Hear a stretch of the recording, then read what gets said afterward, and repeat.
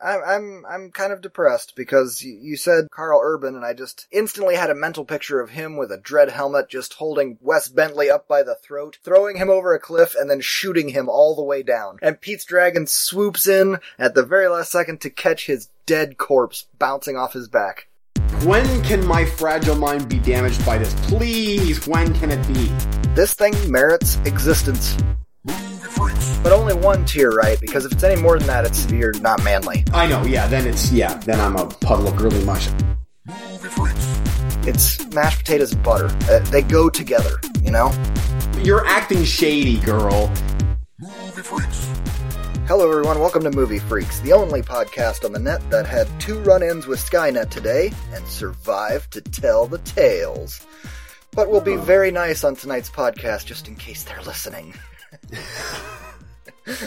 I'm Eric Marner. I'm Eugene Weaver. And how are we doing this evening, sir? Doing good. A little bit tired, but that's okay. That's what coffee and alcohol are for? Oh, yeah. Yes, the answer to that is yes. It's just been a rotten week of sleep. Just rotten. Yeah, me too, but having said that, it hasn't been as rotten as yours. We've been talking, so I'm like, I can't bitch too much, because I'm like, you're probably a full day behind me, and I'm behind on sleep. So we're days behind the world right now. I think it was Wednesday till I accumulated about 8 hours of sleep on the week. Oh, just been awful with sick kids and.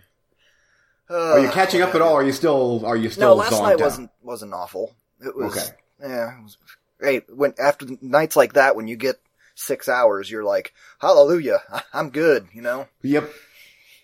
You're right. But right. I took the boy to the doctor today, and he's got bronchitis and ear infection, and I got my, hey, at least he's on antibiotics now, so it's just the other one that's following 3 days behind him, coming up sick, same thing, and I got my, first run-in with Skynet. I got my hand x-rayed today. Oh. To see what was going on there, because it wasn't getting any better.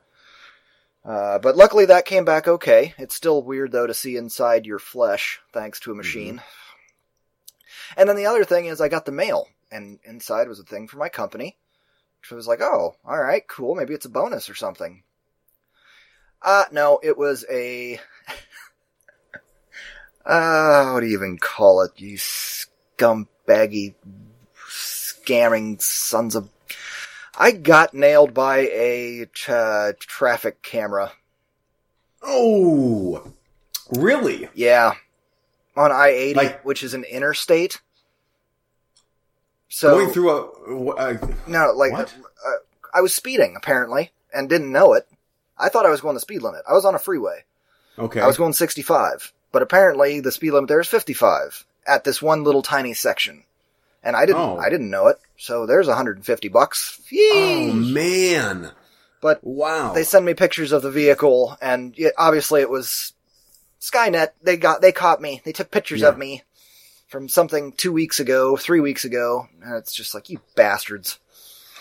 That's interesting. Like on my way up to Akron, I always have it about 10 miles over the speed limit, and I don't bat it. I mean, cops don't bat an eye.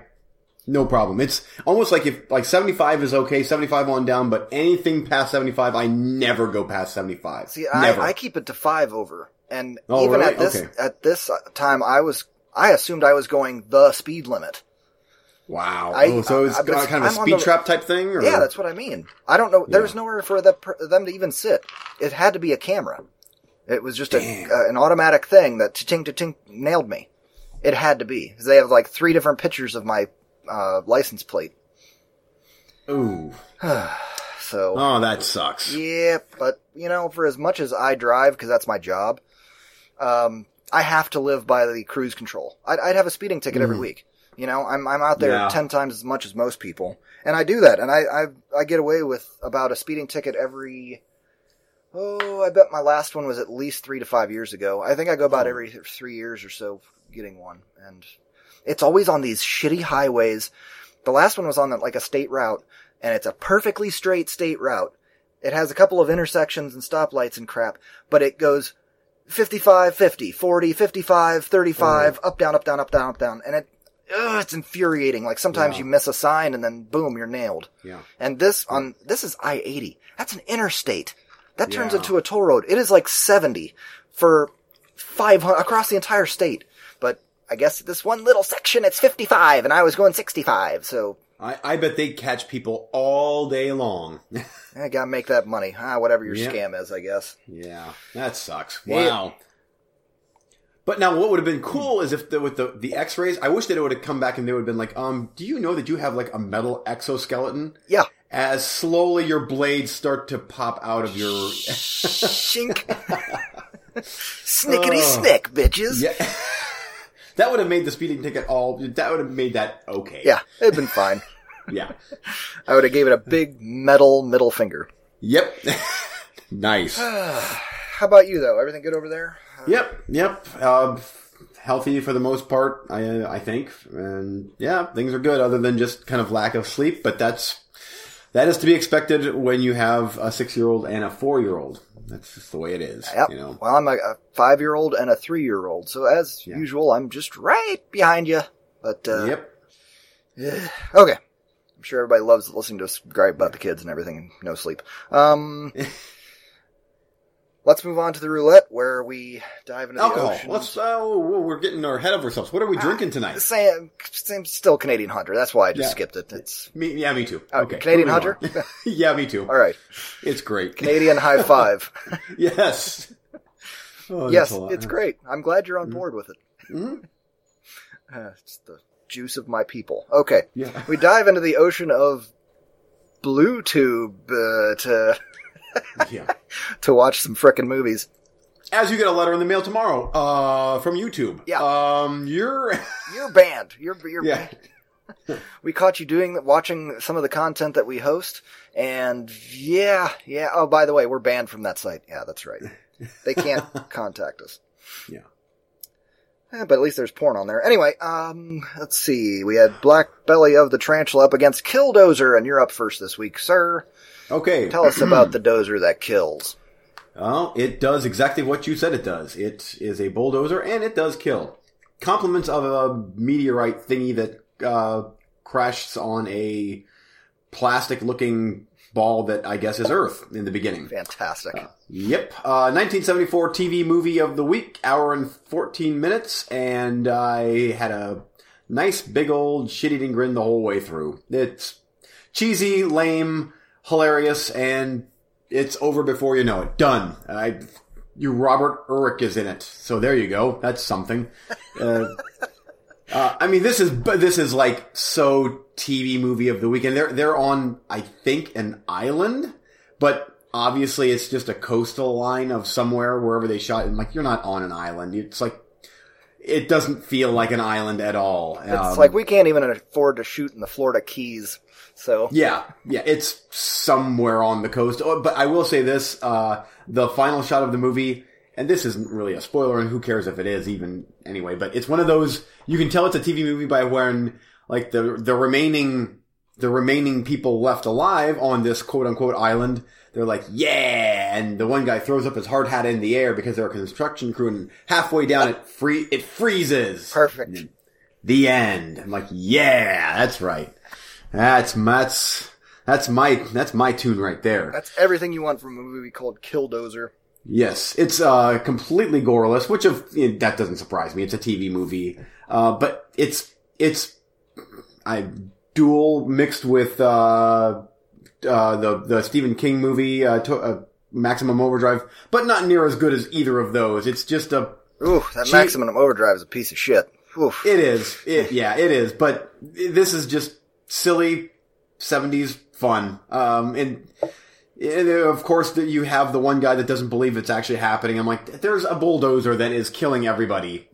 And by everybody, I mean like five middle-aged dudes on a island. And they go about different ways of trying to destroy this thing, and of course, the Killdozer is always one step ahead of them, and which is odd because it's a bulldozer. It's not that fast, but yet somehow it is. I love it. Yeah. I love everything about this. Yeah. Oh yeah. It's it's hilarious. I could see where people would probably find it pretty boring because it's goreless and a lot of talking, but I was totally into it the whole way through. I'm like, oh, this is Mystery Science Theater fun right here. Harmless, quick and easy, and worlds better than the roulettes as of late for me. So I'm like, yep, I'm going to check it out at some point. Yeah, you should. It's keeping your expectations really low and a glass of hard liquor beside you. You should have fun. That's about every movie I watch, I think. Yeah, me too. Okay, over on my side, Black Belly of the Tarantula. Inspector Tellini investigates serial crimes where victims are paralyzed while having their bellies ripped open with a sharp knife, much in the same way tarantulas are killed by the black wasp. Starring Giancarlo Giannini. Do you know who that is? No, I do not. Let me give you another character he played and see if that rings a bell. Inspector Rinaldo Pazzi. Whoa, wait a minute. I should... Oh, man, if you give me a second, I'm going to figure that out. Shit. Oh, who is that? Pazzi. Damn it. Oh, that's right. Like right on the tip of my tongue. Damn. Oh, I'm drawing a blank. Oh, man. Well, give it a think while I tell you about this movie. Okay. So, it's an Italian giallo film. And I have no idea how to recommend these movies to you because it seems like some you love and some you hate, and I can scarcely tell the difference sometimes. It gets a pass for me. It was fine. I wish there had been kind of more deaths in it, but it seemed like there was one kind of every 30 minutes, and that was kind of it. And they were kind of gross, but they weren't like extremely hardcore. It was the needle in the neck, and then... Don't look it up. Don't cheat. No, I'm not. I'm trying to pull up my stuff for. Okay. And then he kind of guts them. Where I would kind of give it a meh is that, well, with all these giallos, you never know who it is until it's over, for the most part, and then they explain to you who it is and why. I can't tell you. I would like you to watch this movie so I know what you think about it, because I am giving it at least a passing thumbs up. Okay. I can't imagine you'd hate it. It wasn't that bad or anything. But I can't even tell you when I knew who the killer was because that will give away who the killer was. After you watch it, I will tell you when I figured it out. Or when I had my suspicions and figured it out. Okay. If you know enough of these giallos, sometimes you can kind of speculate. Okay. And I was right, by the way. Oh, okay. So that's a pretty tricky thing to get in any of these giallos, but yeah. Okay. That's about it. How was the quality on your version? Fine. Adequate? Yeah, it was adequate. I mean, for watching it on the blue tube. Yeah. I really want you to watch it, especially in the next week or so I can, like, keep it in my brain, because it's just going to leak right out. Okay. Any guesses for Inspector Rinaldo Pazzi? Oh, man, it's going to be one of those where you say it, and I'm like, oh, him. I recognized him pretty early on in the movie. I was like, I know that guy. What do I know him from? I don't know what I know him from, but I know that I love him. And then I went and looked and was like, yep, it's that guy. I ate his brains with fine Chianti and some fava beans. Oh, wow. Yes, Hannibal. Hannibal, that's right. He's awesome. He's in that. He is the main star of this film. So you get to see a very young him be a detective. He's really good. He is really good. Nice. Okay. And you know, in Hannibal, he's an Italian. Yeah. He's an Italian actor. He went from Inspector Tellini to Inspector Pazzi. Pazzi. Nice. Oh, that's cool. Okay. That's one that I've been wanting to watch for years since I've really gotten into giallos. And so that's definitely one I'm going to check out. Again, sure. I don't know if I can recommend it to you because I have no idea. You might come back and be like, oh, it's slow and it is, but I watch a lot of giallos that you love and I'm like, oh, it's slow and there's, okay, killer and yeah. Yeah. You know the drill. I know. But he did make it more watchable for me because I like him. Yeah. Charisma. Okay, let's keep moving here, because I got a ton of recently watched to get to.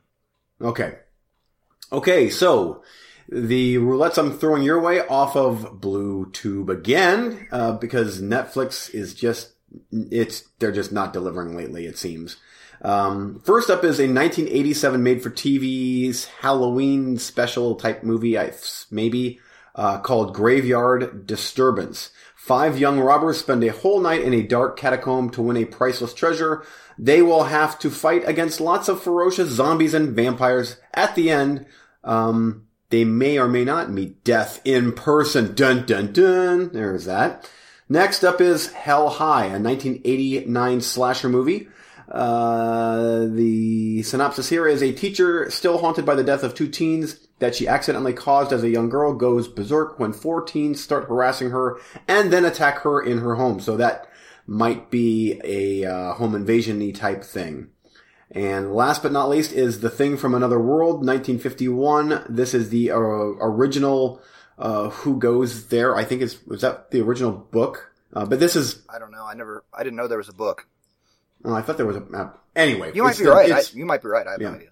It's the John Carpenter remade it with the fantastic 1982 The Thing. And I have wanted to watch this movie for the longest time, and I haven't. And I'm like, you know what? That's on there, and that is that would be one that I would easily, if that would pop up on Netflix, that would have definitely been thrown on the roulette at some point or another. So I'm like, you know what? There we go. All right. On my side, we got Snake People from 1971, aka Isle of the Snake People. Ooh. I found both titles. Seems to be the same thing. Evil scientist runs a veritable army of LSD-crazed zombies, starring Boris Karloff. Looks to be a voodoo thing. Devil Dog, the Hound of Hell. Throwing this back on there because that title rules. 1978, a dog that is a minion of Satan terrorizes a suburban family, starring Richard Crenna. And lastly, The Driller Killer, which I'm kind of shocked you haven't seen. Mm-hmm. I have not seen that. 1979. I've wanted to check it out because it's an Abel Ferrara movie. Yeah. Who made Bad Lieutenant. An artist slowly goes insane while struggling to pay his bills, work on his paintings, and care for his 2 female roommates, which leads him taking to the streets of New York after dark and randomly killing derelicts with a power drill. And I watched the trailer for this, and it was starring somebody that I know, and now I didn't save the name, and now I can't remember. I want to say it was... I could be totally wrong here. The president from Escape from New York. Donald Pleasance? Okay, Escape from L.A. Oh, okay. I'm not sure who that is. Oh, he's been in a bunch of shit. I'll double check that, but okay. It was somebody that I recognized. Okay. Anyway, you get to pick first. Okay, I am going to, this time, because it was so close last week between Killdozer and Devil Dog, this week I am going to go with Devil Dog. Cool. Because you're right, it's way too cool of a title, and that is I did a little research, that is a made-for-TV movie as well, so I'm expecting that level. Fairly bloodless, but still interesting. Hopefully funny, and yeah. And you? Me? The Thing from Another World. That's what I'm going to go with. I was undecided until... That one was high up on my list, but I wanted to hear what you had to say about the others. And so that's what it's going to be. The Thing from Another World. It gives me an excuse to do the roulette thing, kick me in the ass to get it watched.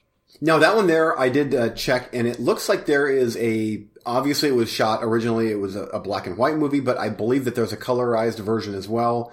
So the choice is yours, whichever one you want to go with. I would imagine that the black and white version, because that's how it was originally shot, probably the version you want to go with, but whatever it's... I hate colorized stuff.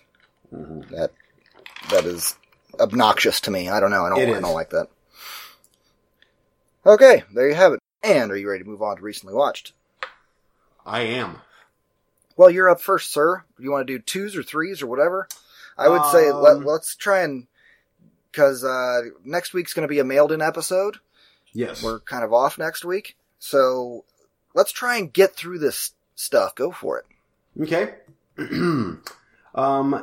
So, I'm still on my slasher kick, so there is going to be some slasher stuff on here. We'll just get those done.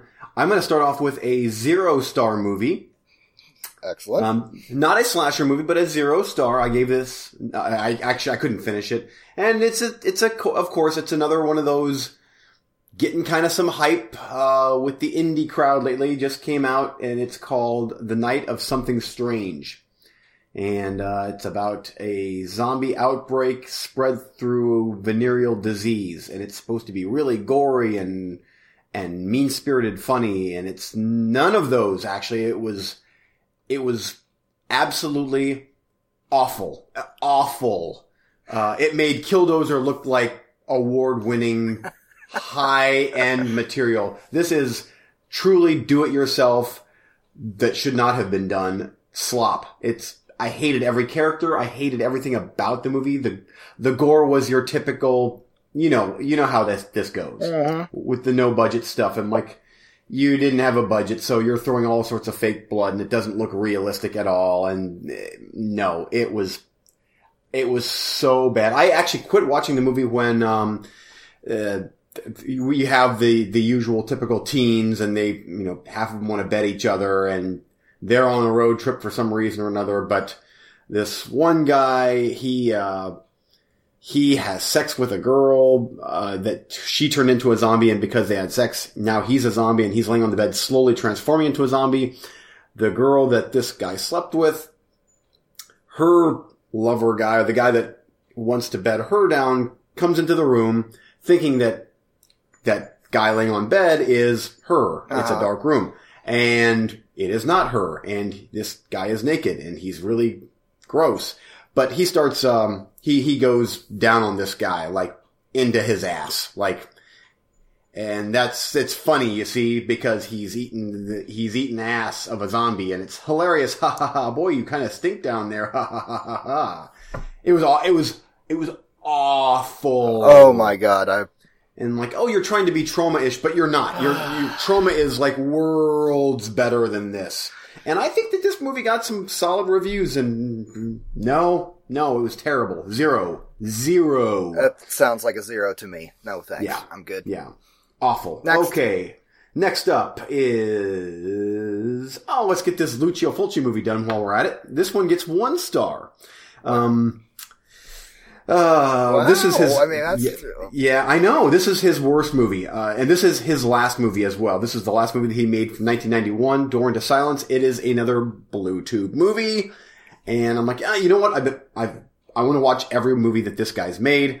And why not watch the last one that he ever made?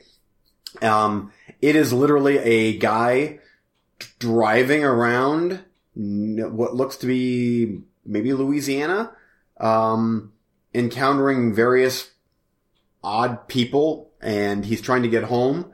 And it's the whole way through you're thinking, okay, the guy's probably dead, and he's trying to find his way to the afterlife or whatever, right. Probably. But it's 85 minutes of literally just driving around, bumping into the same people, having awkward, nonsensical conversation, moving on to the next. And you can tell that this was a paycheck for all involved. It was so terrible. So terrible. There were a couple of unintentionally funny parts that, like, okay, well, that was stupid and silly enough that I'll give it, I guess, 1 star, but that is, it's unfortunate that his last movie was that bad. Where do you think he peaked? Because we both agree that he went down in later times. So where do you think he peaked? The Beyond in 81 or New York Ripper in 82? I think New York Ripper was his last truly. I loved New York Ripper, and I think that was his last truly great movie. There was a couple other minor ones that I enjoyed, even though they weren't that great, like Cat in the Brain.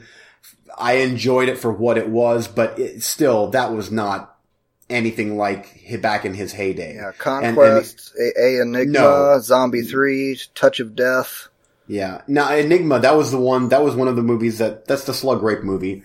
That one, again, it was way past his prime. There's some funny parts to it. House of Clocks was 89. Yeah, House of Clocks, I enjoyed that one. But as far as like pretty well made and like shocking cinema, New York Ripper was the last biggie. I know that right after that he did Manhattan Baby, which I talked about. Yeah. That one still had pretty good production values, but at that point you could tell that things were starting to not go. He kind of went one a year. I mean, after that was Conquest, then Murder Rock, Death Dancing. That was not good. Dancing That was I saw that one. That was a slasher movie that was bloodless. It was awful. Anyway. Yeah. Okay. So yeah, I think that he peaked at New York Ripper. And I think you've watched most of his really good ones, although I don't believe that you've seen his earlier 70s Giallo movies that I think are really good. Psychic and Don't Torture a Duckling, which was fantastic. I love that movie. I can't remember. The Duckling one I might have seen this last October Horror-thon. I could be wrong on that. I think you might have given that to me. I could be wrong. At any rate. So anyway. Sorry, I'm looking at all these Italian titles trying to figure out what they mean. He did a lot of stuff, man. Yeah, and even when he was starting to slip, there were still some fun movies in there, but there was really nothing fun about Door into Silence. It was honestly, it felt like a made-for-TV movie, and maybe it was, but it was, I need at least something in there to, like, oh, okay, there's a couple of cool gory parts, or there's a really bizarro twist, and this was just nothing. I gotcha. So, you want to do one more? Sure. Go for it. I'll get one more done. I want to get some of this slop done so we can move on to some better stuff. Okay. I touched briefly on this on my show. But I'll talk a little bit about it on here too, because I'm not sure if you've seen this one. That's Return of the Living Dead Part 3. Have you seen that one? I heard you talking about it, and I want to say I have. Can you remind me? This isn't the one with the goth chick stabbing herself and stuff? That's the one. Yep, that's the one. Okay, I wasn't sure if that was 3 or 2. That's the one. I used to really enjoy this movie. Growing up, I'm like, this is cool. I do believe the first time I watched it with you on Laserdisc. Yeah. And I really enjoyed it at that point. But then I think I reviewed it here, because I was going through those movies. I think I reviewed it here. Boy, it might have been October Horror-thon 2015, I think. I think it was 2 years ago. Okay. And it did not hold up at all. Very much what you agree with what you said, because now that I know we're talking about the same movie. We are. The 90s, and not good 90s, not good 90s. Direct-to-video 90s. And it had really good special effects, and they're a bit fake, but they do hold up pretty good. They're really gory, but it felt like kind of shot on video, but not, and it felt very much 90s direct to video, that not quite the budget for theatrical, and the whole, like you said, I don't want to say goth, because she's not really goth, it's more of the grunge era going on in here. Well, she turns into goth as she gets more self-destructive. Yeah, but the haircuts and just everything about it, and like, oh, you got your John Lennon glasses on, that's done. But I see what's funny is I grew up more in that time, and so I know. It was like, that stuff doesn't bother me, but whereas you're like, Crispin Glover, 80s dance, woo! Oh, I know. So the styles didn't really bother me. What bothered me is that I remember that movie getting to me, like, because I was younger when I watched it, it was like, oh, it's edgy, and it's like, very R-rated, and it was nudity and blood and gore. I didn't think it was. Watching it this most recent time, I was like, I will never watch this again. Yeah. And I won't either. Maybe. Yeah, you will. I mean, now the thing is, do you think that... I still like the Army Angle stuff. Like, that stuff was kind of interesting. Yes. I'll tell you, the beginning where they're actually experimenting on the Living Dead thing in that army bunker, that was cool. I liked that. That still worked good. But man, after that, when it goes to the teenagers, or what, if they are teenagers, I'm not sure. And they're down in the sewer, and yes, and on and on and on and on, and there's this group of Mexican people that are after them for some reason because of a thing that happens in a convenience store, and I'm like, come on, let's go. Yep, that sounds like you had the same review that I had. Yeah, but I remember the first time I watched this way back in the day when I used to work at the Video Connection. He got that movie in, and I'm like, yeah, this is great. And not so much. There is some gems in the 90s, but that's not one of them. Nope. So okay, over to me. Let's get the ones that I teased out of the way first. Let's kick it off with Vin Diesel, cause why not? The Last Witch Hunter. And nice. I think this movie got generally bad, negative reviews and was reviled and it's not good and yada yada. Well, I finally got to finish it up after bailing out of the theater because of rude people. Thumbs up from me. I like this movie and I'm going to defend it. I to a certain degree. I'm not going to go around getting into fights about it, but at the same time, I would put it on that level of, oh geez, I had such good examples. I would put it probably above the Nicolas Cage Witch Hunter movie, whatever that was. Do you remember that? Mm-hmm, I do. Yeah, we both... Season of the Witch, which I thought that was okay. Yeah. It wasn't bad. We both like that. I like this better than that. And I would put it in the same kind of ballpark as the other Nick Cage Witch movie, Sorcerer's Apprentice. I would kind of put it in that realm. Oh, nice. I thoroughly enjoyed that. Well, I enjoyed that movie. Yeah, the second watch wasn't as kind because of the dorky kid being annoying, but other than that, it's a pretty decent flick. I would put it right kind of in that same range. If you're entertained or okay with that movie, I can't imagine you'll hate this. I really can't. It's... Nice. Okay. You should give it a watch. I think that you would enjoy this movie. Next up, Victor Frankenstein from 2015. This is with James McAvoy and Daniel Radcliffe playing Igor. I also give this movie a passing thumbs up, and this one got a lot of hate too. And I was entertained, man. And maybe it's because we're so jaded from all the bullshit we have to watch on the roulette. That's just true utter garbage. But I thought they brought enough new ideas and interesting kind of twists to the same old tale that this thing merits existence. Wow. I don't know if that's a great positive, but it exists and it should exist. I enjoyed it. McAvoy this is one of the best actors of this generation, is James McAvoy.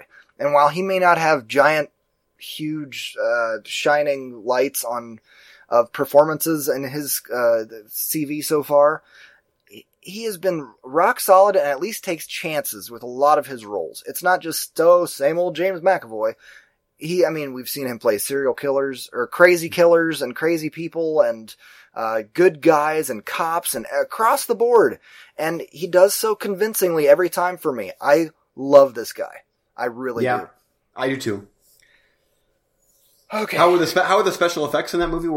I'm guessing it wasn't a hardcore gory movie or anything like that. Was it just a straight up It had some special effects. I would put the special effects at about the same level as the Wolfman, where it was like there's some gross stuff in there where he's building his first monster. But what's really good here is the relationship between him and Igor. Because it was not what you expected. And you got Daniel Radcliffe, who is as much as I dislike the Harry Potter movies, I've never said he's a bad actor. He is a good actor. He is, I agree. His performance here is great. And these two guys playing together, it's mashed potatoes and butter. They go together, you know? Yeah.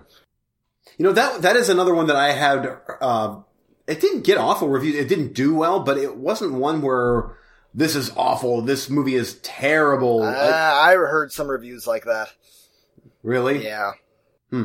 Well, I'll definitely give that one a shot. That's just one that kind of came and went very fast. Please do, because I think that you would at least enjoy it. And lastly, let's do a McAvoy doubleheader.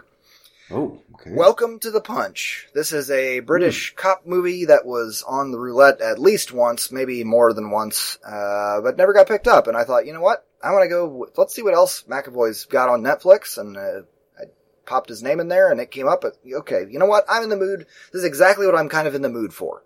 Just not super risky, but let's watch some cop shit, especially if it's British and McAvoy's in it. Yeah. And so is Mark Strong, who's a very good actor as well. He's a bad guy pretty much all the time. But why not? Let's see what they're up to. Yeah. This thing totally worked for me. And if I had this on the roulette, I would have been so freaking happy.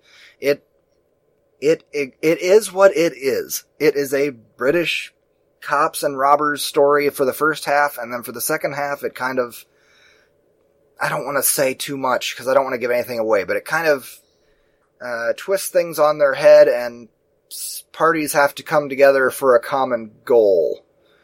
And I fully enjoyed this movie. I loved the characters in it especially, because they really stood for the things that they claimed to stand for, and I really enjoyed that.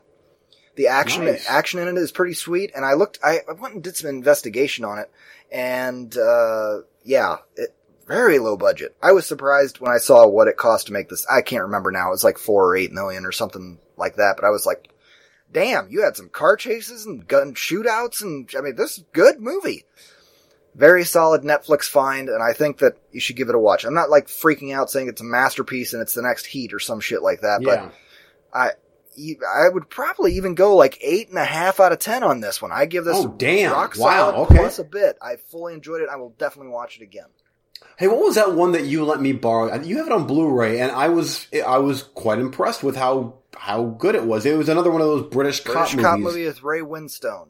Yes, that's the one. Yeah. That was a good movie. This one was better than that. Oh, wow. I enjoyed that one. Because I don't even remember what happened. I enjoyed that one too, but I don't even remember what happened in it. I was looking through my Blu-rays the other day and I came across it and it was like, oh yeah! I think I liked that one. What was that one called? Let me go look real quick. Hold on.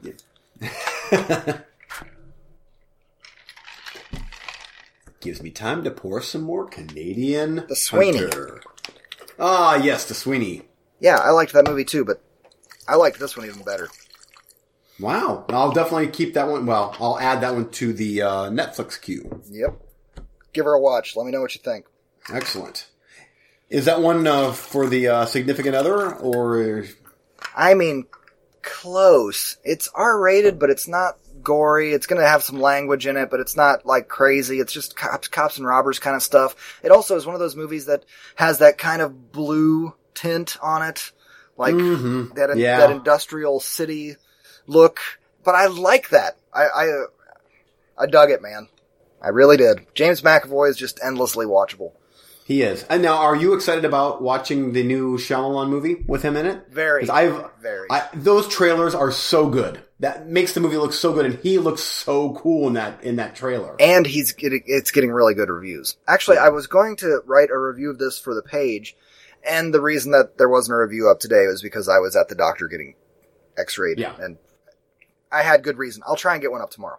But I liked Welcome to the Punch so much that I was like, I don't even know what to say about this. And you know me. We've had this conversation before. If I like a movie too much, I don't have shit to say about it. Yeah. Granted, I can blather on about it here, but to actually sit down and write a good, well thought out, interesting review with some funny in it, I got nothing. I'll write a paragraph. Good. Yep. That's it. So, yeah. Some good action scenes coming back to me too. Well thought out stuff. I think that you would like that movie. Okay. Excellent. There's 3 for you. Right back at you. Do whatever you want. Okay. So I watched, I'm trying to catch up on some of the summer movies that came and went, and I wasn't able to watch them. Oh, we're gonna get into some shit tonight. Yeah. So let's get this one off the list right away. Pete's Dragon. I watched Pete's Dragon finally, and I really went to watch this one after I had watched the BFG. Those were 2 more family-friendly movies of the summer that I wasn't able to see. And as we've talked about BFG before, I was not that enamored with it. It was okay, barely. Mm-hmm. So I watched Pete's Dragon with my wife and totally loved it. To the level of, that was really close to making my top 10 of the year. I've already got my list made up, but that was about 100 minutes long. I had either a smile on my face or tears pretty much ready to drip down my cheeks the whole way through. In a good way, and I mean that in the most sincere good way possible. Like, it borderlined a couple but only one tear, right? Because if it's any more than that, you're not manly. I know, yeah. Then I'm a puddle of mush, girly mush. But I'll tell you, it bordered, a couple parts bordered on schmaltzy where it's like, okay, but it kept that level of just innocent, family-friendly really, really good movie with a truly great cast. I mean, the cast on the movie was so, I mean, Wes Bentley's in this thing. Wow. Yeah. You can eat a bag of... Is he really in that thing? He is in this movie, Damn yes. it, all to Besides hell. but take him out of it, and he was whatever. But the acting was very, very good, especially from the kid. There's 2 kid actors in the movie. Obviously, Pete, and then this girl that he befriends. And they were really, really good, never annoying, which that is a fine line to walk there when the movie kind of relies on a kid. And this one did, and it worked. And I loved the dragon. I loved the way the dragon looked. It has Disney written all over it. It felt the whole way through. I'm like, I'm watching a Disney movie. It feels like a Disney movie. Another thing I really dug about this movie is this story. If I'm thinking correctly here, this was written in the 70s.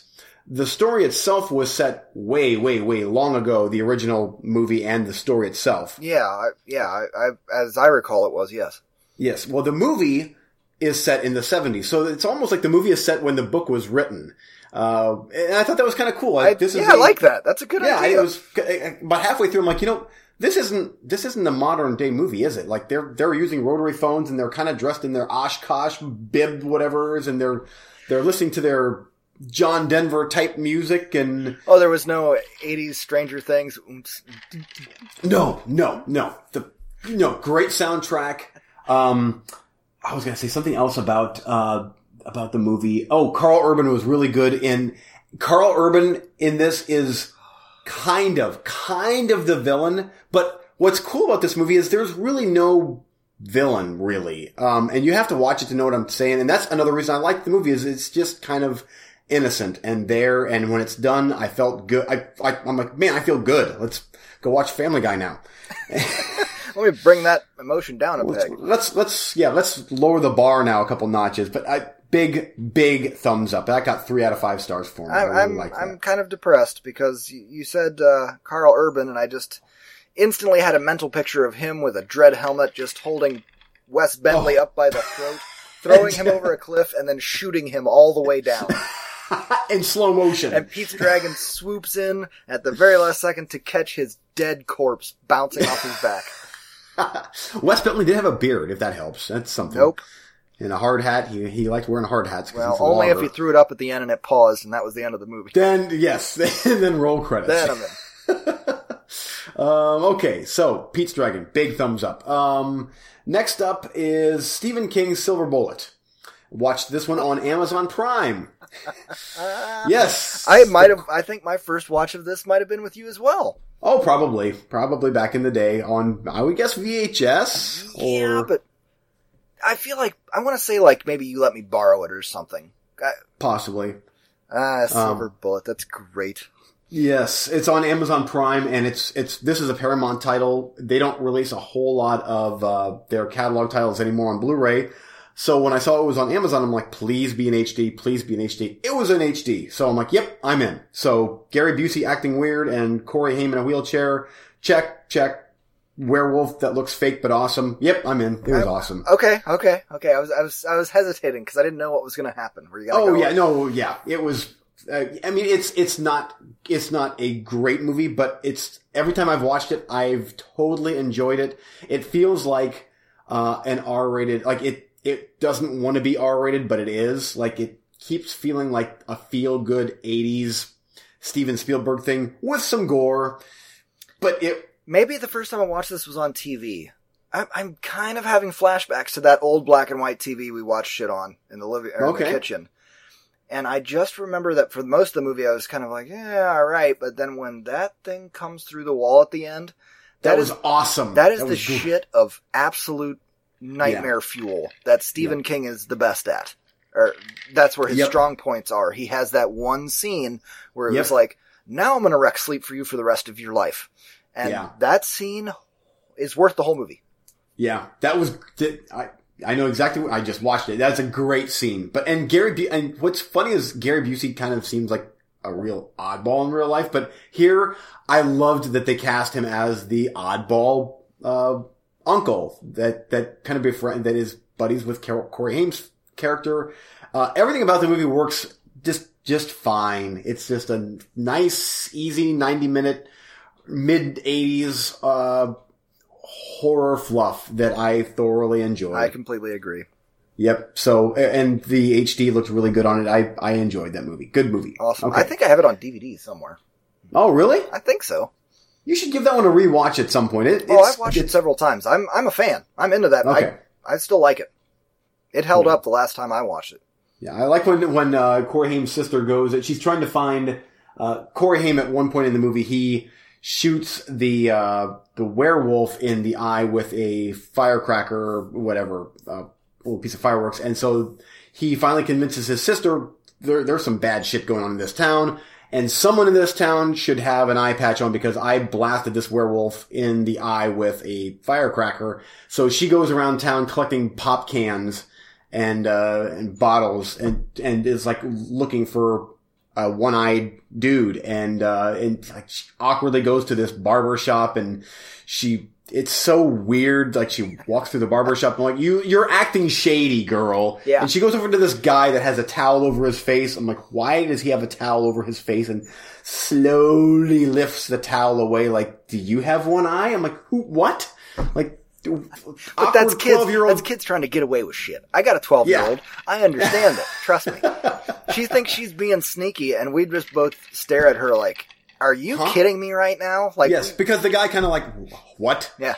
Huh? She's like, "Have a nice day," and slowly puts the towel back over his face. My favorite shots in that movie though are when you got Corey Haim in his super motorcycle wheelchair, like barreling down the road, and it's the camera that it's looking down the road, and then here he comes, and yes.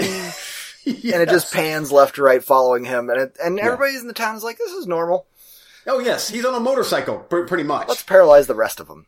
Yes, yeah, and the motorcycle or his wheelchair motorcycle thing was called the Silver Bullet, hence the name. Yeah. But, yep, anyway, good movie. I like that. I agree. And last but not least, the Run Shaw produced movie, Blood Beach. Have my attention.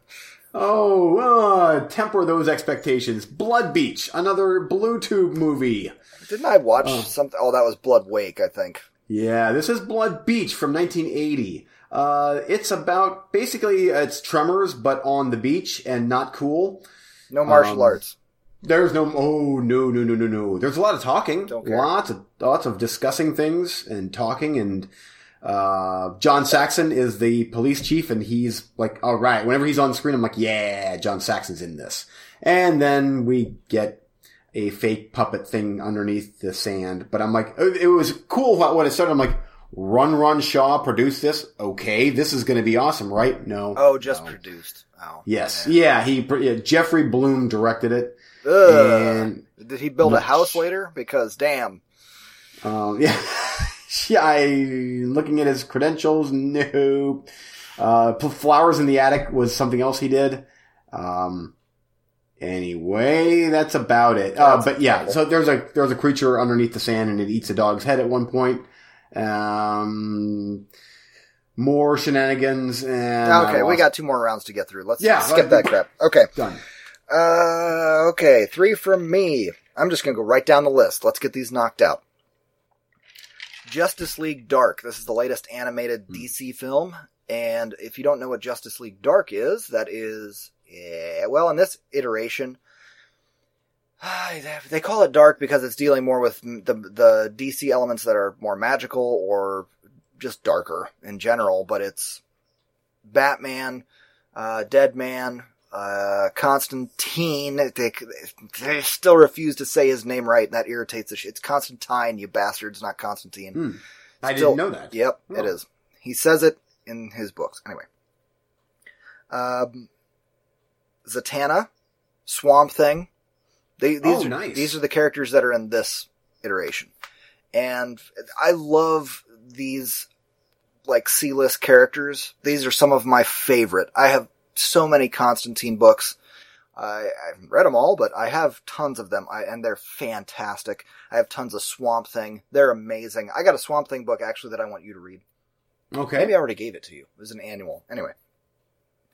So to have them kind of come together... And I mean, that's ballsy, because these are lesser known characters. It was kind of like Suicide Squad in a way.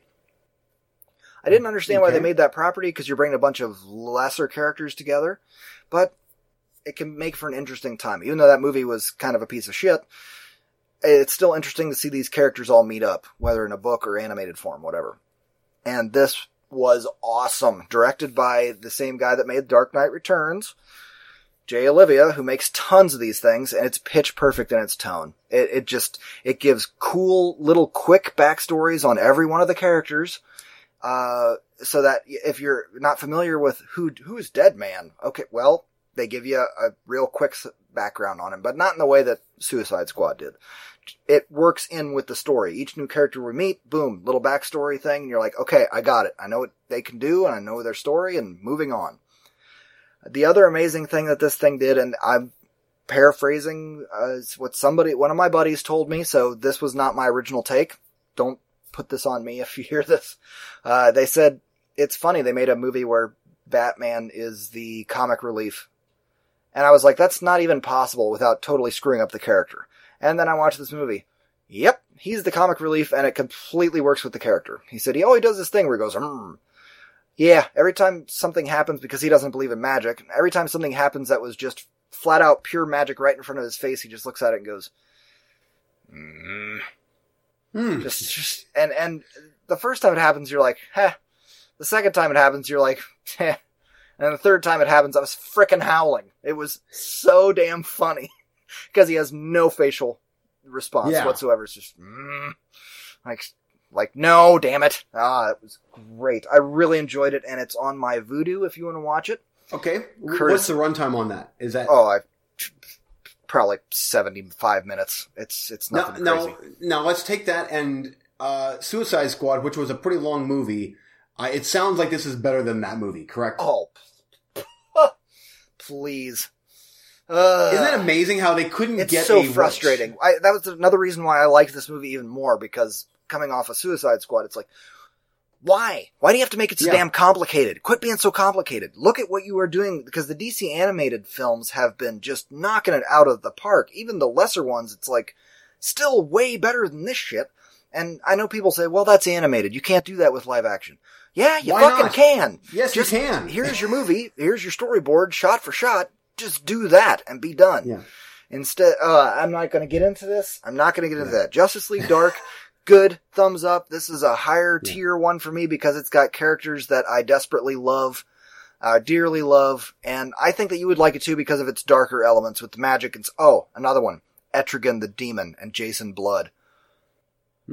Love this guy. Even though I admit, most of these characters, I don't know tons about every single one of them. I just love him summoning this rhyming demon that is attached to his soul, and this demon shows up and is a badass, whips out this giant sword and just starts cutting the heads off of other demons. It's awesome. And do you think that we're ever going to get to a level or a time where, like, the big budget DC and Marvel movies are clocking in at 90 minutes or less, to where, like, it sounds like they could totally... Well, it's not even that I need them to clock in at 90 minutes or less. Just makes sense if you do. Because there are plenty that do 2.5 hours where it flies by like nothing. Yeah. It's just the ones that get it wrong, it's like, holy crap, you get it wrong. But that's another thing I wanted to bring up. Guillermo del Toro, the man who would be absolutely the most perfect for this job, has been circling or trying to get a Justice League Dark movie made for the last couple years. And it's one of those many irons that he has in the fire. Because if you know him, you know that he has 57 announced projects. And let's see what happens. But looking at what he does with Hellboy and those films, that's the tone of this movie. That's the way it should be. It's playful, but it doesn't dick around, get to the point, move on. And, he would be the perfect person to bring this property to fruition. Okay, excellent. Moving on. Hellboy series is great. I'm thoroughly on board with the Hellboy movies. Me too. And seriously, I'd like you to give this one a watch. I'm not going to pump it up to you for 2 years till you finally watch it and go, that's not a... I'm not doing that this time. I'm just telling you it's on my Vudu and you should check it out. Okay. Independence Day 2 Resurgence. Here we go down this road. Oh, God. For the record, I don't believe either of us were looking forward to this movie. From the trailers and the get-go, even the sci-fi dork me was like, I'm pretty good on that. and I did not see it in the theater. I even got rid of my DVD. I think I eventually picked it up on Blu-ray again, but it was only because it was like $2 or something cheap. So it came across my way, and so my buddy gave it to me on Vudu. So you know what? The price is right. I'll give this thing a watch. I gotta say, dude, I'm gonna give this one a pass. Within the first 30, 40 minutes, I was like, this is way, like, it's only 20 years in the future, but they've been building off all the alien tech that was left there. So it's like 100 years in the future. Everybody's flying around in spaceships. Everybody's doing Jetson-y type shit. Everybody's got super weapons, and they all are really good special effects. So it's like, well, this is kind of cool. I'm kind of into this. Okay. And I had a fine time watching it. It's too long, of course. It's Roland Emmerich. Roland Emmerich. So. The last half an hour was ridiculous.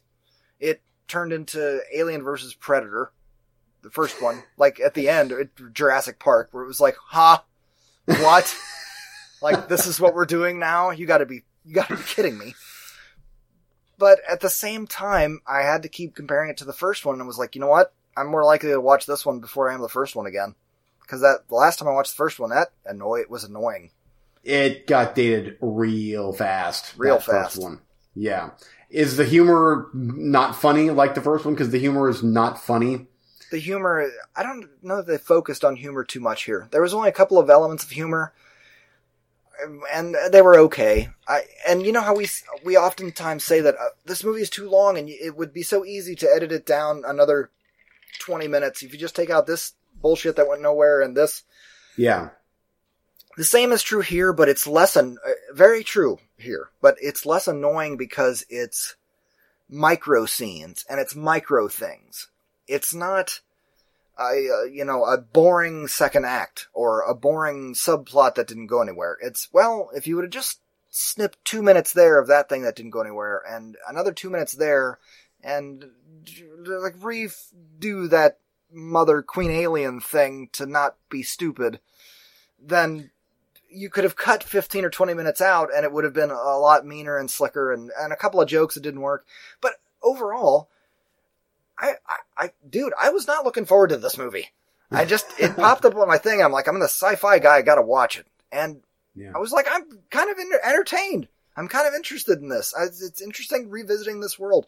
They rehash a hell of a lot of what they did as expected. As expected. There's no surprise there. Wrong yeah, Emmerich, yeah. They're going to repeat the thing, but they went enough new places and had enough interesting ideas that I wasn't bored. I'm pretty sure there was a Thor brother in this, and there really just is none of them are good except for the Thor. The other ones, they're just like the balls hanging there. They're not the cock. Yeah. And Liam Hemsworth. There's Chris Hemsworth, Liam Hemsworth, and another Hemsworth in there somewhere too. It was the Liam, I think, and he's fine. He's fine. Yeah, I got you. But I'm guessing they destroy half the Earth as well, or at least demolish cities. And to quote the movie, "Yep, they love the monuments." That's you know what you're in for, but you will review this movie because I want to know what you think about it. Again, it's not as bad as I thought it was going to be. Okay, one more. I got to get my round wrapped up so we can get this done. Okay. Had to take a little break from all of the smart movies that I was watching to watch some other stuff. So, how about another Werner Herzog flick, Grizzly Man? Now, I've mocked this one movie in the past, and I don't know, was I right to do so? Who knows? But it was kind of what I expected, and it had some unexpected kind of angles. Like, I kind of expected this guy was going to be a total tree-hugging hippie, super liberal guy, and he wasn't. Actually, he was more right-wing conservative Republican-y. But yet went out every summer for like 12 years to go live with these bears during the summer to, in his mind, protect them from poachers and people coming to, I don't know. he wanted to be one with the bears, and he got to be one with the bears, and their stomachs and intestines and everything. It's an interesting film to watch. It's an interesting story. It was totally worth the watch for being a Herzog doc. The only part where I kind of raise flags of contention is they interview all of his friends, and they're like, everybody says he's crazy. He was not crazy. He had mental issues that were very clearly defined on the tapes that he made, and you as his friends did nothing to stop this.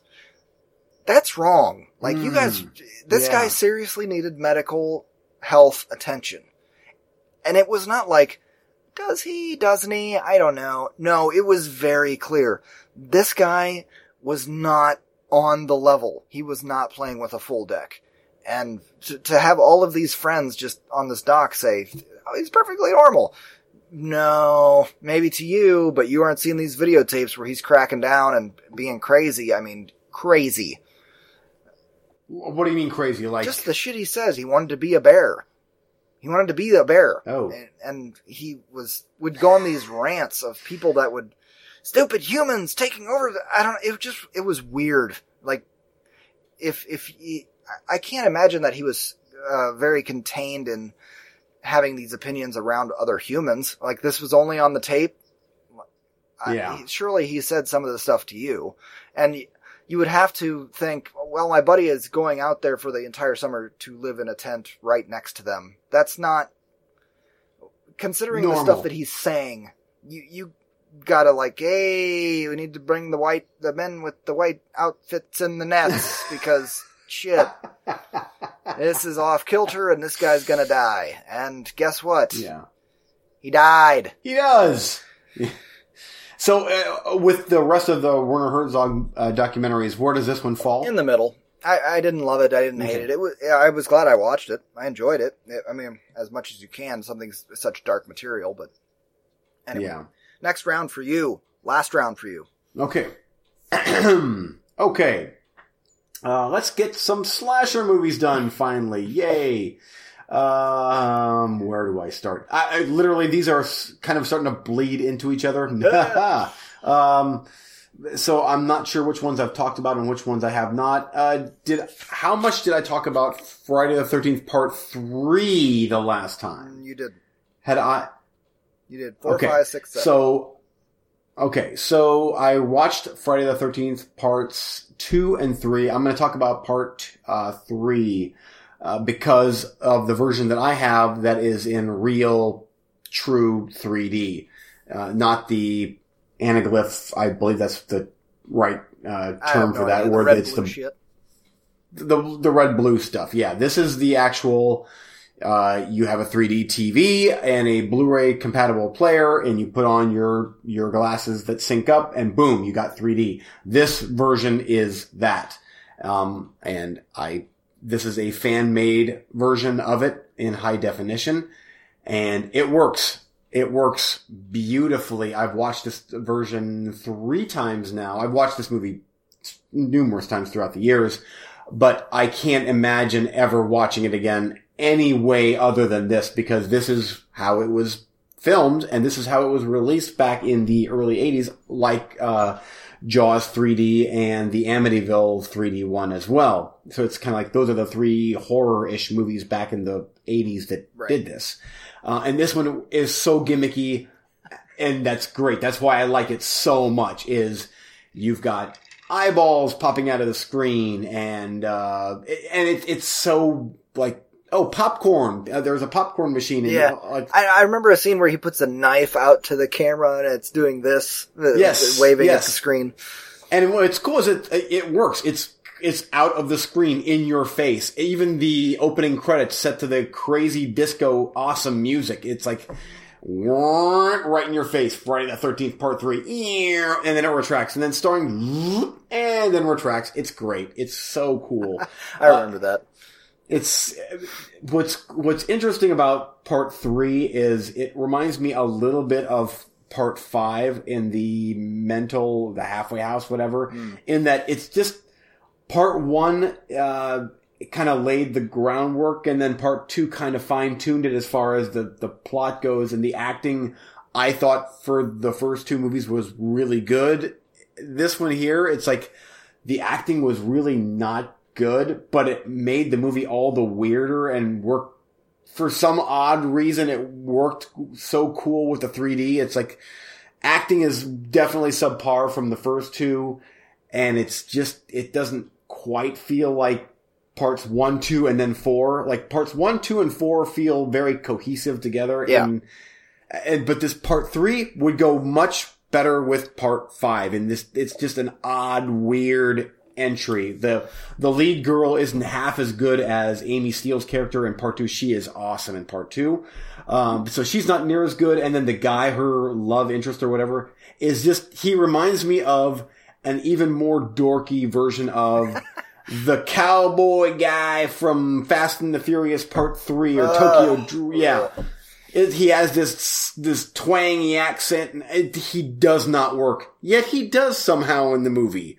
Especially when he gets his head crushed. I'm like, yeah, that's right. Well, I've seen this movie at least twice, and the only thing that I thought was missing from it was 3D effect. Because I noticed all the time when they were doing the 3D, but I'm watching it in 2D. Whereas, like, if I was watching it the way that you did, not that red and blue bullshit, but the way that you did, I'd be like, this would be awesome. Oh, it's great. It's juggling. You name it. Like, oh, people are juggling. So let's have that in 3D where the ball is like jumping out the screen at you. And a snake, there's a random scene of a snake lunging out towards, a guy that is soon to be deceased. And I'm like, ooh, it's a fake snake jumping out of the screen at me. It works. So that's hot. Anyway, it was great. I loved it. Yeah, okay. Anyway, next. Okay. So next up is, bear with me here. I'm going to just keep right on rolling with the slasher movies. The Prowler. I'm pretty sure you've seen this one, right? I don't know. This one here is from 1981, which is the golden age of the slasher movie, directed by Joseph Zito, who did Nightmare on Elm Street Part 4. This one here is like right when Tom Savini had hit it big with Dawn of the Dead and then Friday the 13th and The Burning, and then he did The Prowler. And I finished it up today, and I've watched this movie so many times.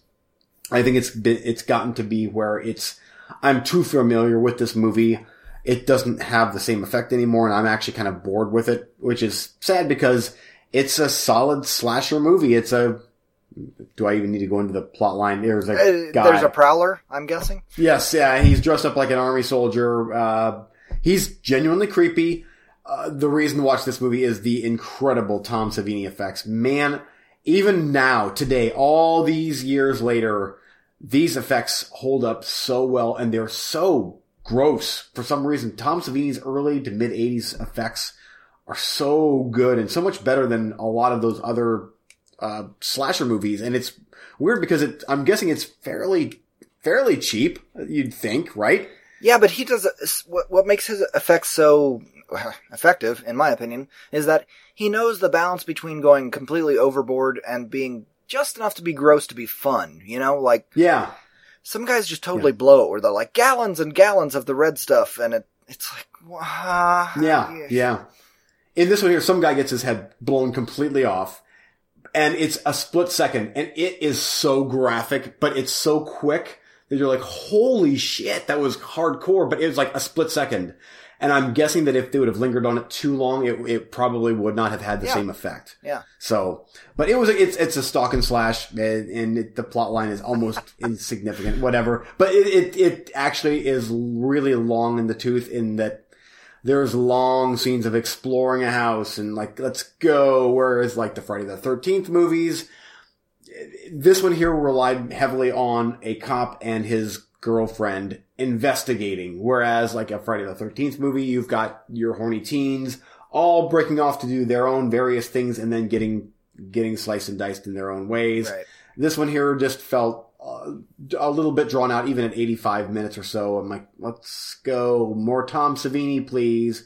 But anyway, the gore was great. I've watched it numerous times and I will continue to watch it. This was one of those way back in the day when I was a kid. I would sneak off to the video store when we would go to the mall and I would look at the big box movies, and this was one of the big box movies, The Prowler. And I remember that, like, this was one of those that had a very graphic scene on the front cover, like, of the Prowler himself ramming a knife through a dude's head, like, top of his head, out the neck. And I'm like, that is so hardcore. And a girl in negligee with the nipples poking through. Yes. Like, when can my fragile mind be damaged by this? Please, when can it be? I don't think I've seen this one. Oh, okay. The weapon of choice in this is a bayonet and a pitchfork. So, there you go. A knife. No way. There you go. Okay. And supposedly, I haven't done too much research, but I heard on another podcast that I listened to, they said that one of the lead actors is in Reservoir Dogs. I'm like, what? Oh, maybe the old guy? There's an old guy in, like at the first table scene. That's what I'm wondering, if it was one of the guys from the table scene. But anyway, I'm like, that's interesting. Okay. Anyway. Okay, one more. Okay. Do you want a slasher movie, or should I do something different? It's whatever puts you off for the next 2 weeks, because we're going to be off. Okay. Have I talked about The Pit? Yes. I want to say yes. I could be wrong. Maybe I heard about it in another show. Odd Boy, Hole in the Ground. I know. Well, I think I might have heard it on another podcast. It's up to you. Okay. Is that your something different? It's not a slasher movie. It's something different. Oh shit! What would be funny to talk about? You'll just cut this out, right? Nah. Damn it! I mean, I'm looking through my list here of recently watched them. Like, all I see is just 80s horror. That's just an ocean of 80s horror. Well, pick one you haven't talked about before. Okay. Oh, here we go. Colobus. I don't think I've talked about Colobus. What in the... Can you spell that? Kolobos. Colobus from 1999. Yeah, what is that? I've never even heard of it. I have this on DVD. Picked it up on the cheap years ago. It's like a 4-pack. I love that you're being more open to DVD at this point. I am, actually. Lately, it's like these anymore. The movies that I really want are so damn expensive on Blu-ray, because it's these Arrow and Scream Factory, and they're so damn expensive. And I'm like, oh, okay, so yeah, I've been getting out some DVDs and watching some VHS rips on the tube. That's great. I love it. I really do. Colobus. Yeah, here we go. Let's hear about this. I've seen this movie 4 times at least by now. This is I would imagine, very little seen movie that the directors, I'm not going to try to pronounce their name. Yeah, I'm going to try to pronounce their name. Daniel, this should be good. Leitowitz, and then David Todd Ockverk. There you go. There's the directors. Mm-hmm. David Todd Ockverk and Daniel something. This is their Dario Argento. They tried to make a Dario. Where's this movie hail from? Let's just see here. It's United States. What? Yes. Okay. So this is based here in the United States. Carry on. Low budget movie. The big name in the movie, and by big name, not so much, is Linnea Quigley, who is Dear Antler Lady in Silent Deadly Night. I know that Leanne. Is it Leanne? Whatever. Or Leanne? I don't know. I'm looking at it all the time on the internet, so I don't... I think Linnea. Linnea? Quigley. I got it. The Quigley, yes. The naked lady. She has a very, very small cameo in this movie. Otherwise, the storyline or the plot to this movie is so cool. It's unfortunate that the budget was fairly low and the acting is and it's a bit dated, but this is a genuinely cool storyline. A girl wakes up in the hospital and she's all slashed and beat to hell, and then she starts having flashbacks to how she got there, and she got there because she was in this mental institution, or she had tried to kill herself previously. So she was in this home, and there's a TV production that was going on that was trying to get several participants to I guess, kind of do a Big Brother type thing, kind of like that one found footage type movie that we watched years My ago. Little Lie. Yes, that. It's kind of like that, to where it's like, we're going to put you guys in a house and you just go about your business. Right. And so, and we get the funny guy, and we get the jock guy, and the bitchy blonde girl, and then there's her. So she agrees to do it, and they go to this house, and that's when strange things start to happen. The house, like ghosty haunted shit, or no, like no, traps? no, traps. Okay. The house gets pretty much locked down, and there's traps. Very, very, very dangerous, deadly, slash you open, guts pour out traps type thing. Yeah. So, but the girl, I don't want to give too much away, but the girl is she's obviously grizzly man, unhinged, she's not playing with a full deck. It's kind of obtuse, like most Dario Argento movies. And, it's the whole way through. I'm like, oh, the colors are getting kind of weird, like a Dario Argento movie. Camera angles are kind of getting weird. And now the saw blades and the guts, and it's such a bizarro movie. It's so weird and so random. And like, I feel like I'm the only one that has seen this weird oddity, and I continue to watch it and like it. Well, I mean, even with a lot of the really weird, low budget, gory horror, whatever the hell you bring to the table, I've at least heard of them. I've never heard of Clobos. Yeah, it's just, and the cover, of course, the cover has like this lizard woman on it. There's no lizard in this movie at all. It's nothing. It's just whatever random company put it out was like, well, we'll put this on. This might sell copies. But it's a very psychological. They were really aiming high with it. And I give the directors props. It works. I've seen it 4 times now at least. And every time I watch it, I'm like, yeah, that's a unique kind of cool movie. Even though the acting is kind of shoddy, it's fast paced. I wonder what you would think of that movie. I want to check it out. That sounds cool. So, okay. Anyway. All right. I gotta cut you off because I have limited time to get my last round in. Sure. First up, Magnificent Seven from 2016. This is the remake with Denzel. And an entirely impossibly cool cast. And that's what makes this movie work. You saw this? Oh, yes. I saw that in the theater. Yeah. That's what makes this movie work. Fantastic casting all around. Yep. I don't know if I have a ton to say about this movie. Just, I'm a massive fan of Seven Samurai, and I haven't seen the first Magnificent Seven, so I had no kind of barometer for how the cowboy version is supposed to be. But this version worked fine. Not Chris Pine, damn it. Who's the main character of this? Oh, the Star-Lord from there you go. Guardians of the Galaxy. Finally! Yeah. I love it when you think like a comic book dork. Just like me. Like Guardians of the Galaxy guy. Yeah. He was great. It's hard for me to figure out who they're, like, I'm constantly going, who are they supposed to be playing in Seven Samurai? And that, I shouldn't be doing that. I should be going, who are they supposed to be playing in the original Magnificent Seven?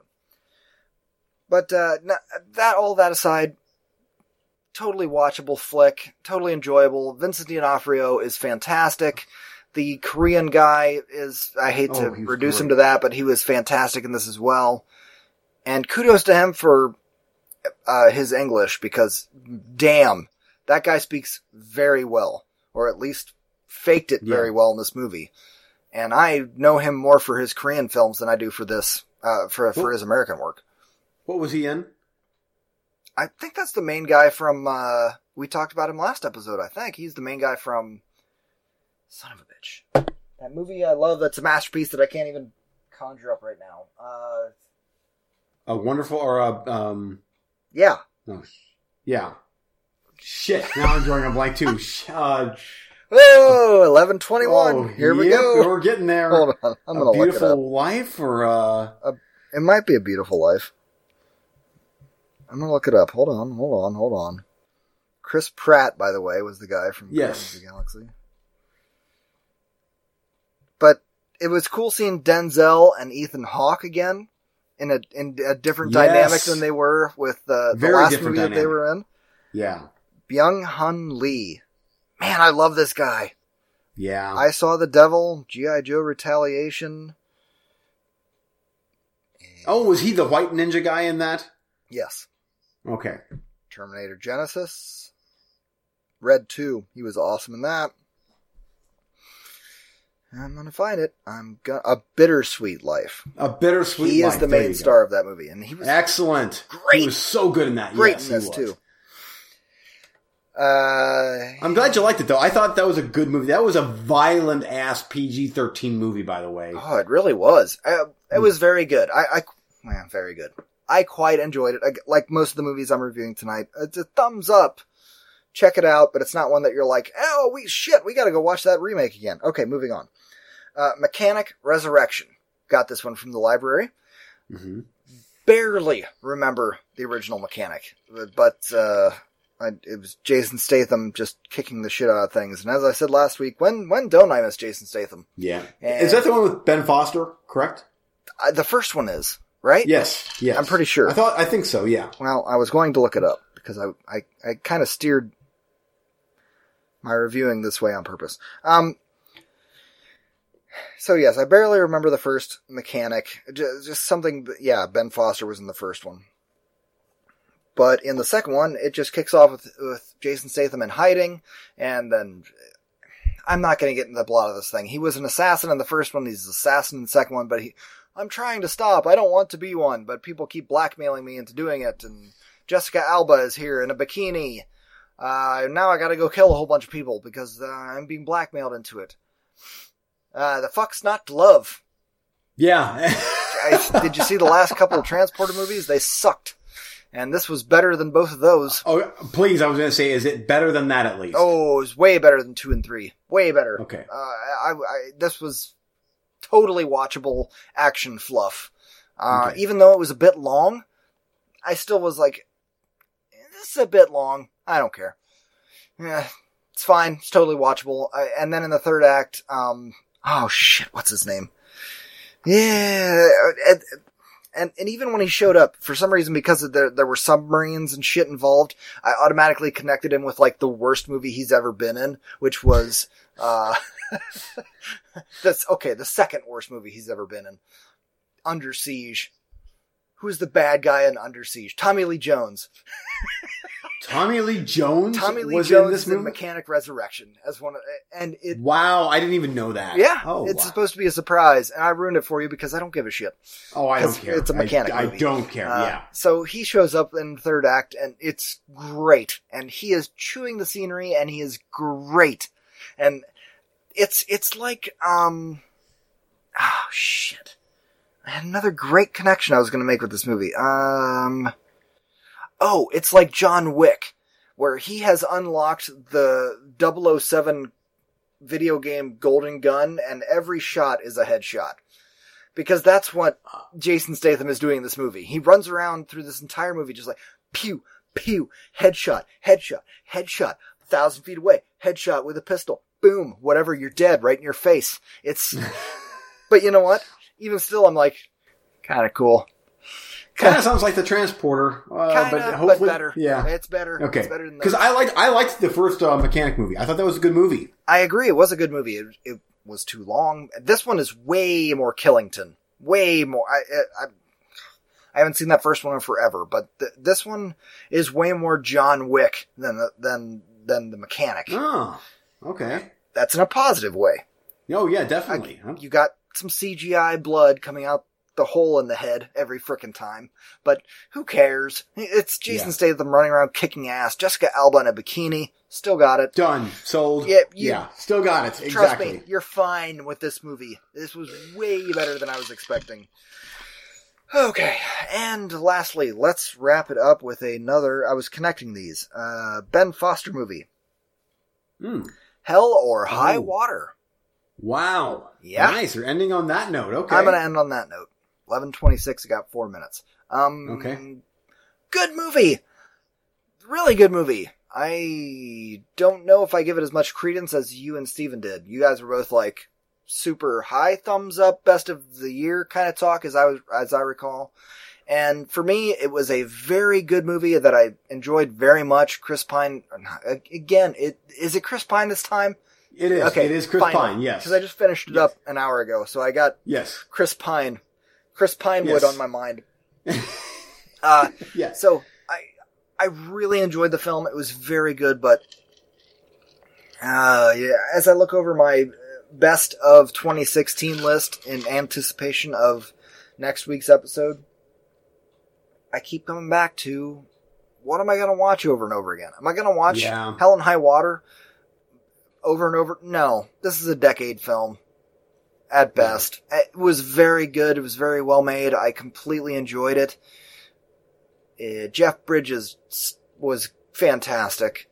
He's such a great actor, and he was so good in that movie. Completely agree. But, oh, shit, we gotta pull that thing out again, because it's a happy, fun time. No. Not really. So, good movie, but it's not a one and done, but it's close. Yeah, I bet the best line of the movie for me was Ben Foster mumbling, "How the fuck you get drunk drinking beer?" Yeah, that was really funny, but I really liked all of the Indian Comanche shit with him. Yes, where he sat up on top and was like, "I am the Lord of the Plains." It was like, oh, Ben Foster was a badass in that movie, by the way. The gas station scene was good too, with Chris Pine and Ben Foster awesome. Whipping ass. Yeah. It was a little odd though that it was like, "Come on, younger brother." He was constantly, "Hey, younger brother," or "little brother," and whatever. And I was like, "You're like, I kind of think you're the same age, aren't you?" No, they look the same age. Your younger brother is a foot taller than you. Yeah.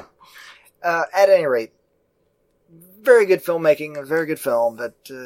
And Chris Pine, one hell of a performance from him. Ben Foster always delivers, just pretty much. He does. Period. He did. And Jeff Bridges, and well, Chris Pine. You got to get a few more notches in your belt for me to totally believe you and give you that card. But you're getting there, and I really like the way that you operate. I like that he's taking more of those types of roles, or that he took a role like that to where it's pretty much, it's like heavy on the acting and not as much. It's not glamorous. Yeah, it's not. Everybody in that movie is dirty and sweaty and Texan. Yes, it is. And he held his own again, like towards the end when there was a bit of dialogue between him and Bridges. That was really good. Yeah. So, good movie. I agree. Very good movie. Very well written. Very well written film.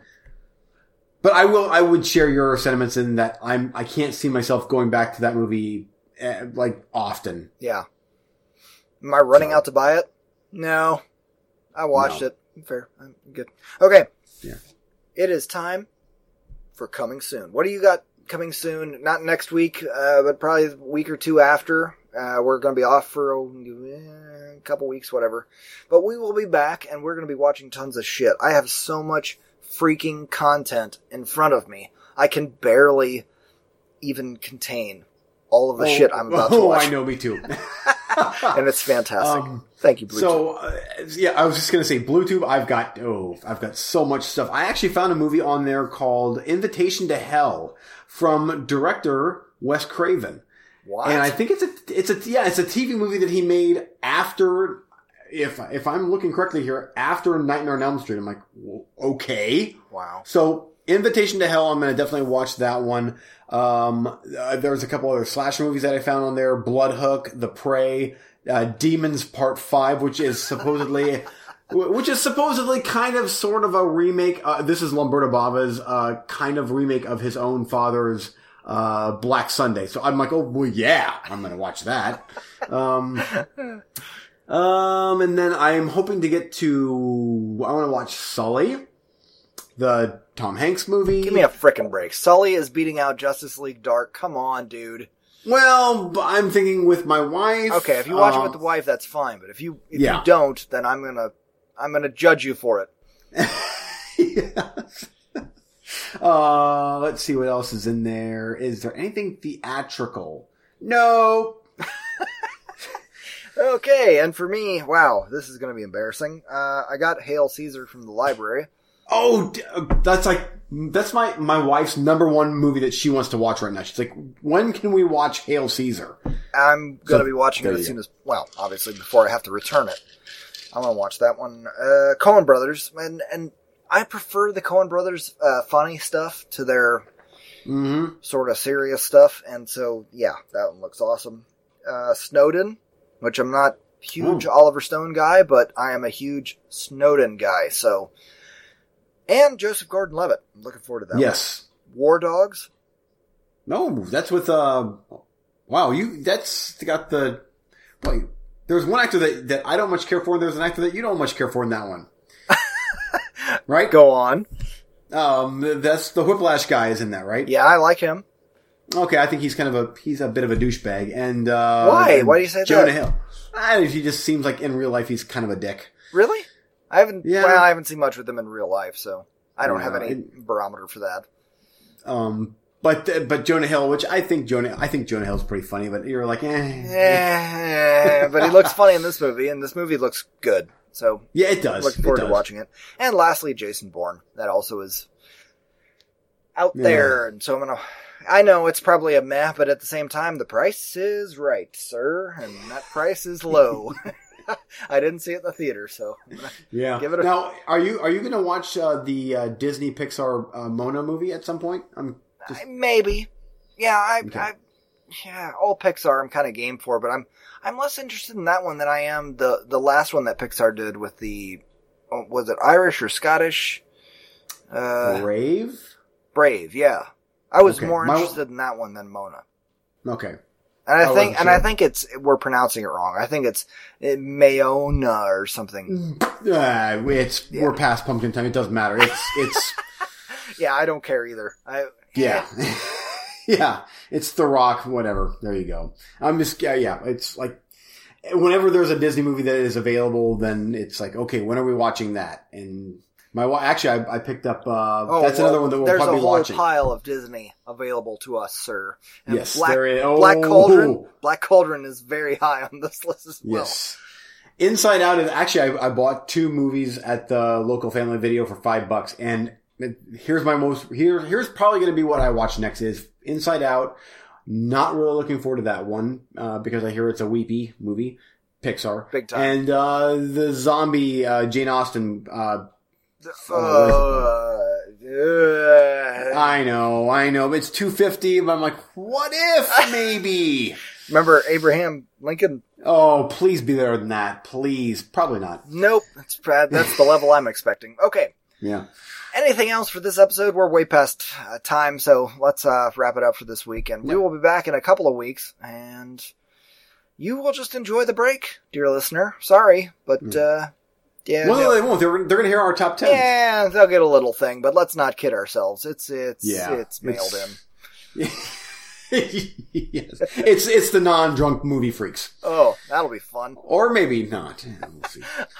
Just because you said that, I'm going to get doubly plowed. So it's going to go from sober Eugene to me just... You like that? You're an idiot. That's my number 9 is Batman v Superman. Yeah, whatever. No, I haven't ordered mine yet. I'm just kidding. Yeah. That'll be interesting. Okay. Okay.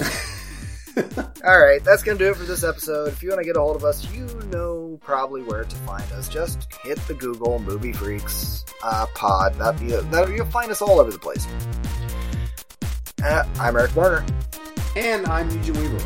And I will see you at some point in the future. Couple weeks. Yeah, couple weeks. Bye. All right. See ya.